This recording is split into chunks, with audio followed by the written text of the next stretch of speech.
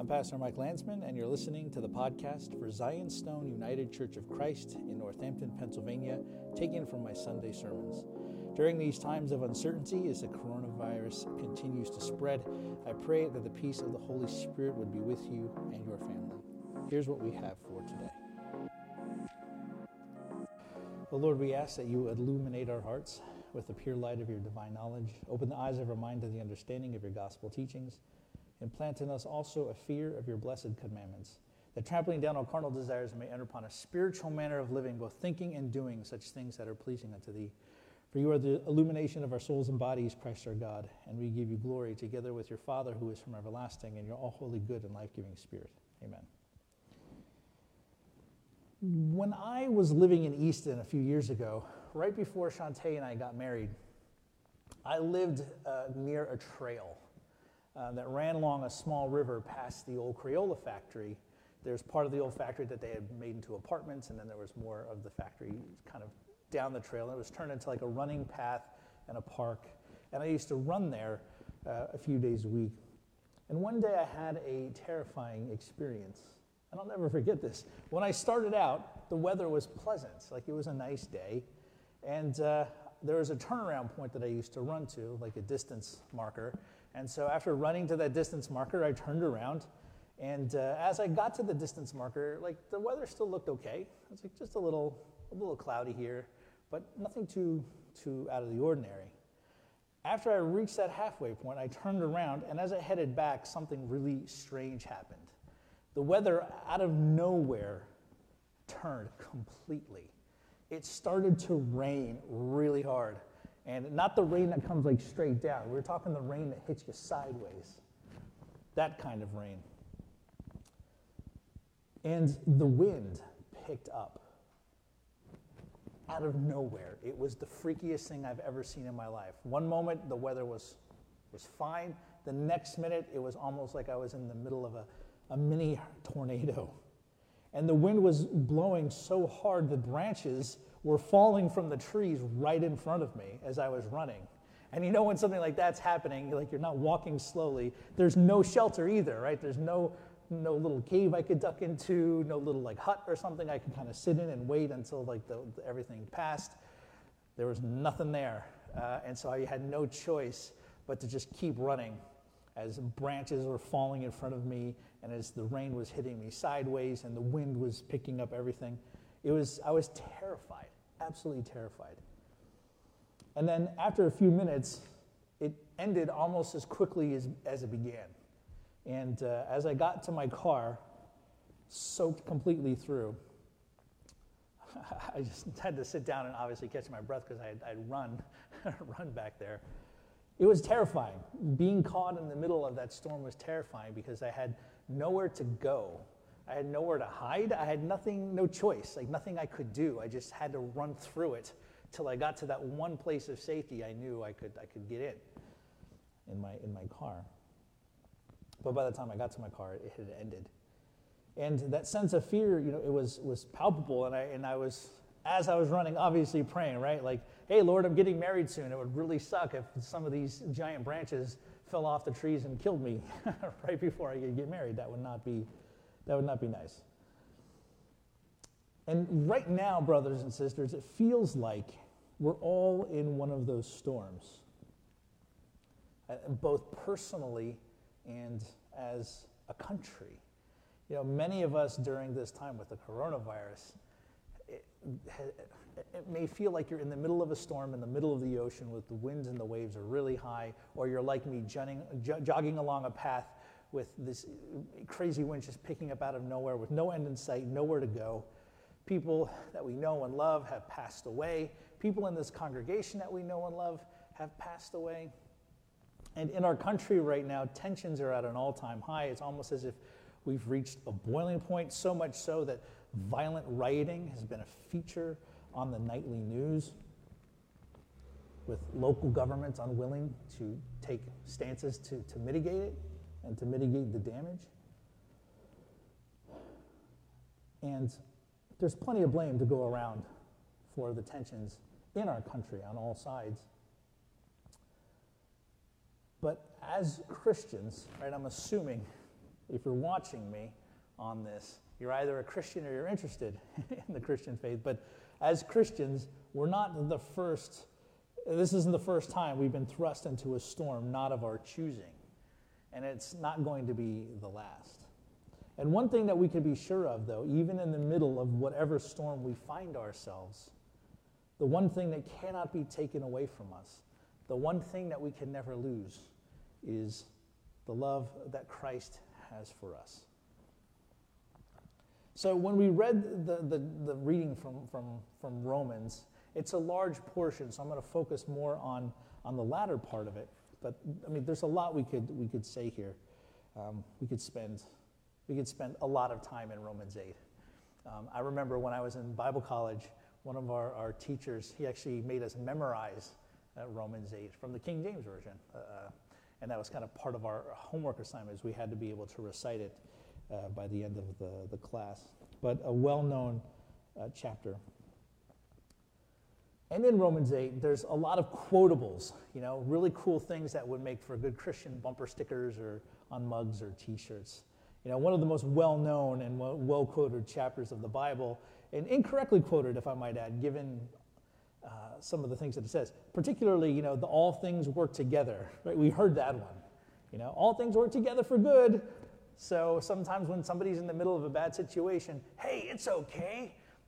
It's all going to be good.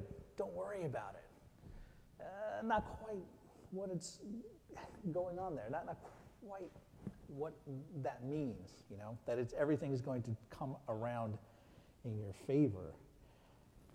And on top of that, the part that says, if God is for us, who can be against us? Now, we like that one. That's a verse we like right away. In some preaching, you might hear this presented along the lines of, God is for me. Yeah, that's awesome. So if God is for me, then that means that all of my dreams, all of my desires, all of my wishes are fulfillable because God is on my side. All the choices that I make, everything that I do, God is on my side. And if God is on my side, then he's going to make sure nothing or no one can ever come between me and my God-given dreams or my destiny. So haters, you're going to be swept out of the way. Well, what about if your haters are people who are actually bringing valid and needed criticism? What if haters are people God has placed in your life to stop you from making and doing stupid things which will wreck your life? Right? The purpose that all things are working for the good for are not your purposes or what you think are your purposes. The things that God is working for the good are according to his purpose. Right? So the story that we just heard read about Jacob and Leah and Jacob and Rachel, and what must have been a really awkward marriage, God worked that out according to God's purposes. According to God's purposes. And Jacob kind of got what was coming to him too. After a lifetime of deceit, he has the nerve to say to Laban, "Why have you tricked me?" And you're like, "Really, Jacob? Like, that's literally the meaning of your name, like trickster." What's the deal here? Pot kettle, But this idea, if God is on my side, nothing can stop my dreams, this misses the point completely, though. Because St. Paul is getting at something much deeper here and far more important here. And so to summarize quickly, a few weeks ago, we dealt with flesh and spirit, and we see this in Romans 8 a lot, and we talked about that, so we won't touch on it so much today. And we should keep in mind here that those who have the Spirit belong to Christ. And if the Spirit dwells in us, we will be recipients of life from death. And we are heirs because we are adopted children of God. And if we are heirs, then he says we can call God Father. We call God Father. Because calling God Father is something that the Spirit who dwells in us enables us to say, to lay claim hold of, right? Which is why we don't call God Mother, right? We know Scripture talks about God and uses female examples. Excellent, yes, absolutely, and we affirm that. But when we pray, when we address God, God is Father, because the Spirit enables us to lay claim to that because we are adopted into the Father's family, thus becoming heirs of what the Father will give us.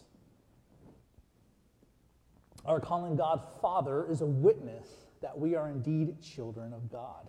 And he moves on from there to all of creation groaning together for the revealing of the sons of God, the glory that is to be revealed in us at the resurrection. And all creation and all humanity have been captive to sin and death, and creation itself is awaiting its own redemption that it sees having begun in us first. And it says the Spirit prays within us, with groanings that cannot be uttered when we don't have the right words. And this is not, brothers and sisters, our Pentecostal brothers and sisters, they see this as, praying in tongues, but that's not what that's talking about here. Because if you're praying in tongues, according to that theology, what are you actually doing? You're speaking words, right? The Spirit prays for us with groanings that St. Paul says cannot be uttered. So it's not us praying or the Spirit kind of controlling us and speaking a heavenly tongue. The Spirit is praying within us even when we don't realize it. Right? And there's kind of a link here too. The Spirit prays within us with groanings which we cannot utter. And then what we see here as well, as we'll get to a little bit later, is that Christ is on the right hand of the Father interceding for us. Right? Almost as if the Spirit and the Son and the Father are all interconnected somehow in our relationship. Paul goes on to say, those God foreknew, they will be justified and glorified. And so now we move into the part we're going to focus on.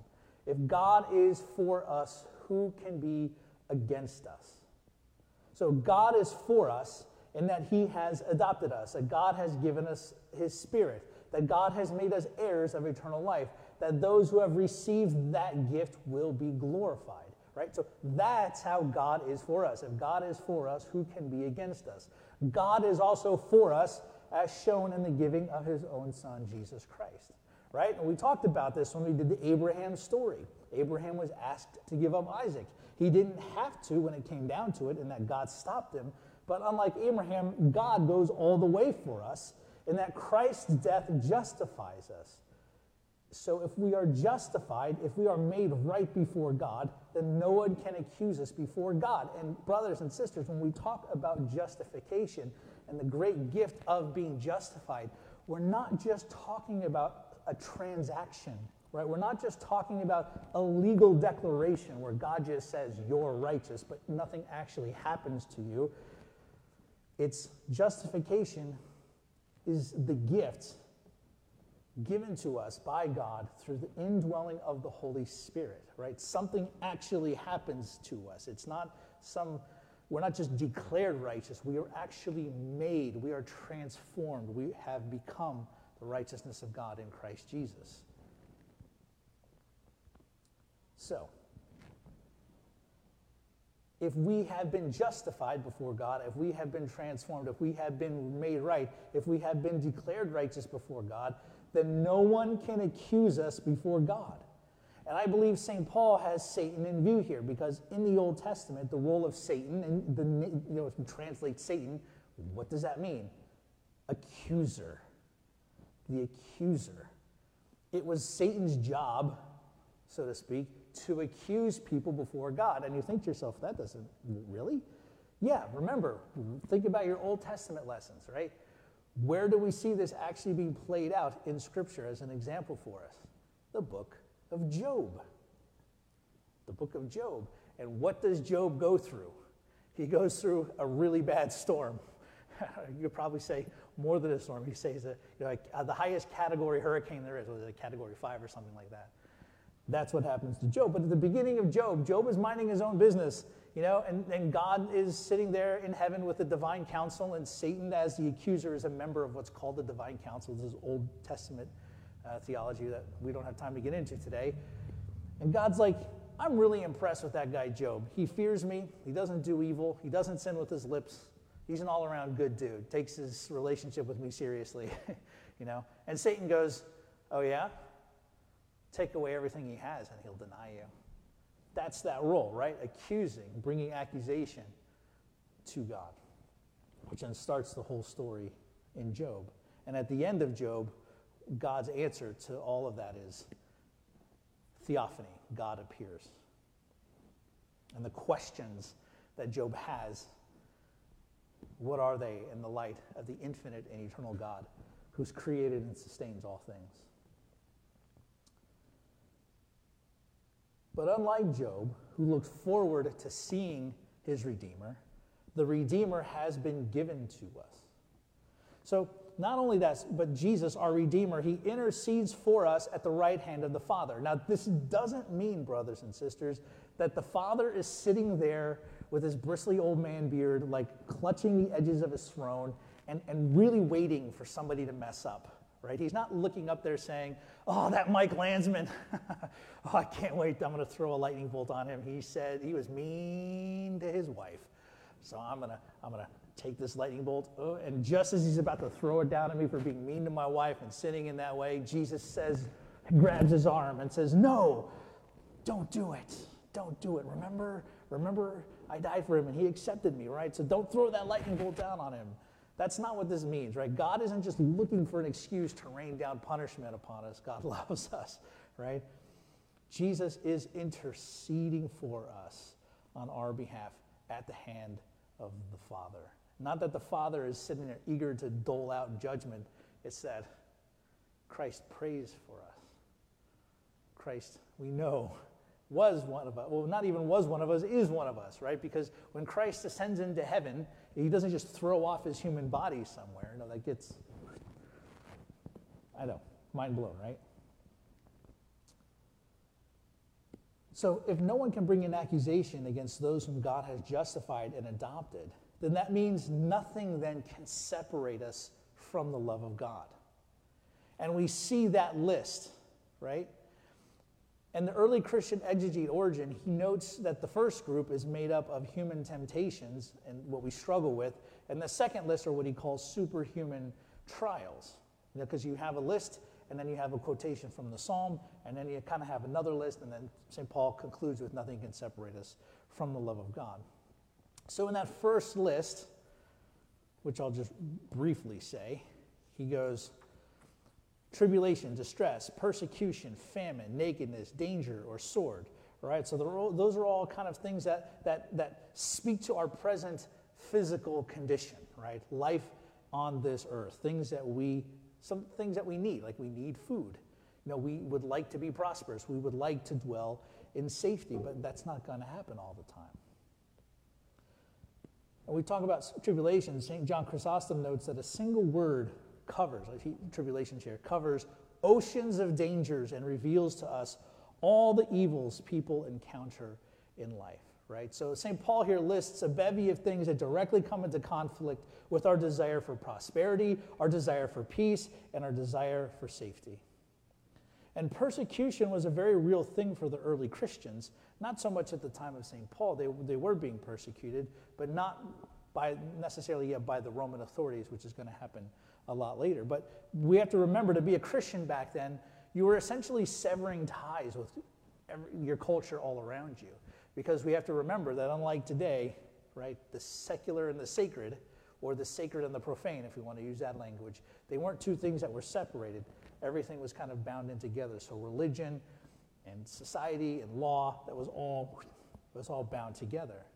So to no longer worship the gods you would be seen as a bad citizen, and even as atheists. Christians were considered atheists by the Romans. But so persecution increases. And in our own day and time, persecution continues to be a very real thing for Christians. I'm thinking of places like Nigeria, where Islamic militants are routinely massacring Christians with little to no reporting by Western media. This goes largely unreported, but Christians are being slaughtered in countries like Nigeria. The danger of the sword is a lived reality to this day for many Christians. And I'm thinking as well now that the nation of Turkey, became a secular Islamic state. And now it's sort of looks like it's reversing that. You had the most beautiful church of the Eastern Empire, the Hagia Sophia, the Church of Holy Wisdom, that was constructed 1,000+ years ago, was a church. And then when the city was eventually taken over by the Turks, it was converted into a mosque. And then when Turkey as a nation became a secular state, it became a museum, which would be open then for all. But now what's just happened this week is that the Turkish president said no. In light of international opposition, from the UN, it was a UN World Heritage Site. The Turkish president said no, it's now going to become a mosque again. And one of the first sermons that was preached in that mosque, the imam was holding a sword. Right? So the danger of the sword is a lived reality to this day for many Christians. And tensions are high there in the city because some Christians are thinking, whoa, what's going to happen? And in many ways, we in the Western world, we live in danger of the metaphorical sword of disagreement. Right? Sometimes to disagree is to be seen as an act of oppression. But in spite of all that, the balm that we hear, the balm that we have in this is that Christ's love is triumphant. And I'm hoping that this is an encouraging sermon this morning and not like a bummer of a sermon, because St. Paul says we are more than conquerors through him who loved us. And St. Paul says, just as Jesus suffered, we too, but like Jesus rose from death, suffering will not have the last word. St. Basil says he conquers who does not yield to those who lead on by force, but he is more than a conqueror who voluntarily invites sorrow for a demonstration of endurance.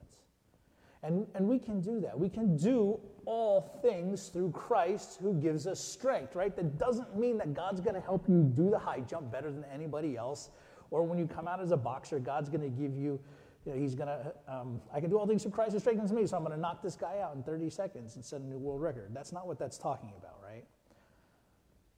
Not only that, but like I said a few weeks ago, Christ has already won the victory for us, right? He won it for us in advance, right? And then after we have won this victory in advance, we are then placed into the battles of our daily life already as victors. Not only that, but the spiritual forces of evil cannot separate us from Christ's love, right? We talked about the material, the physical. Now we get to the spiritual, right? Because there is more to reality than just what we can see with our eyes and taste with our mouth and hear with our ears. There's a spiritual world all around us. And there are evil spiritual forces. St. Paul calls them the powers. Not even those evil spiritual forces can separate us from Christ's love. Right? He says, angels nor rulers, nor things present, nor things to come, right? So the past, the future, nor powers, right? Evil spiritual forces, height or depth, or anything in creation, nothing can separate us from the love of God. Not even death. Not even death. Scripture says in Colossians 2:15, St. Paul says, he, Christ, disarmed the rulers and the authorities and put them to open shame by triumphing over them in him.